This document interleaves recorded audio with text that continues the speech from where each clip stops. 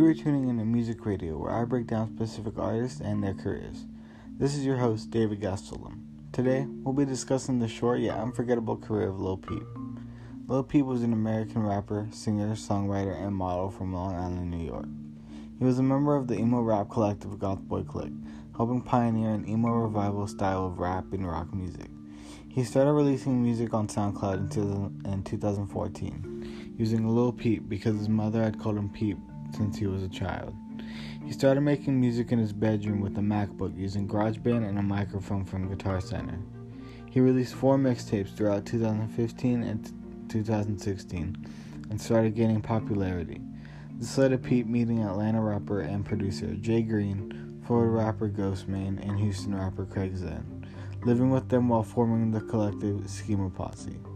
His music began to blow up and started impacting his fans in a way no other artist has before. His emotional lyrics, combined with just how young he was, found a way to connect with his fans. Throughout his career, he dealt with depression and anxiety and would use substances to handle these issues.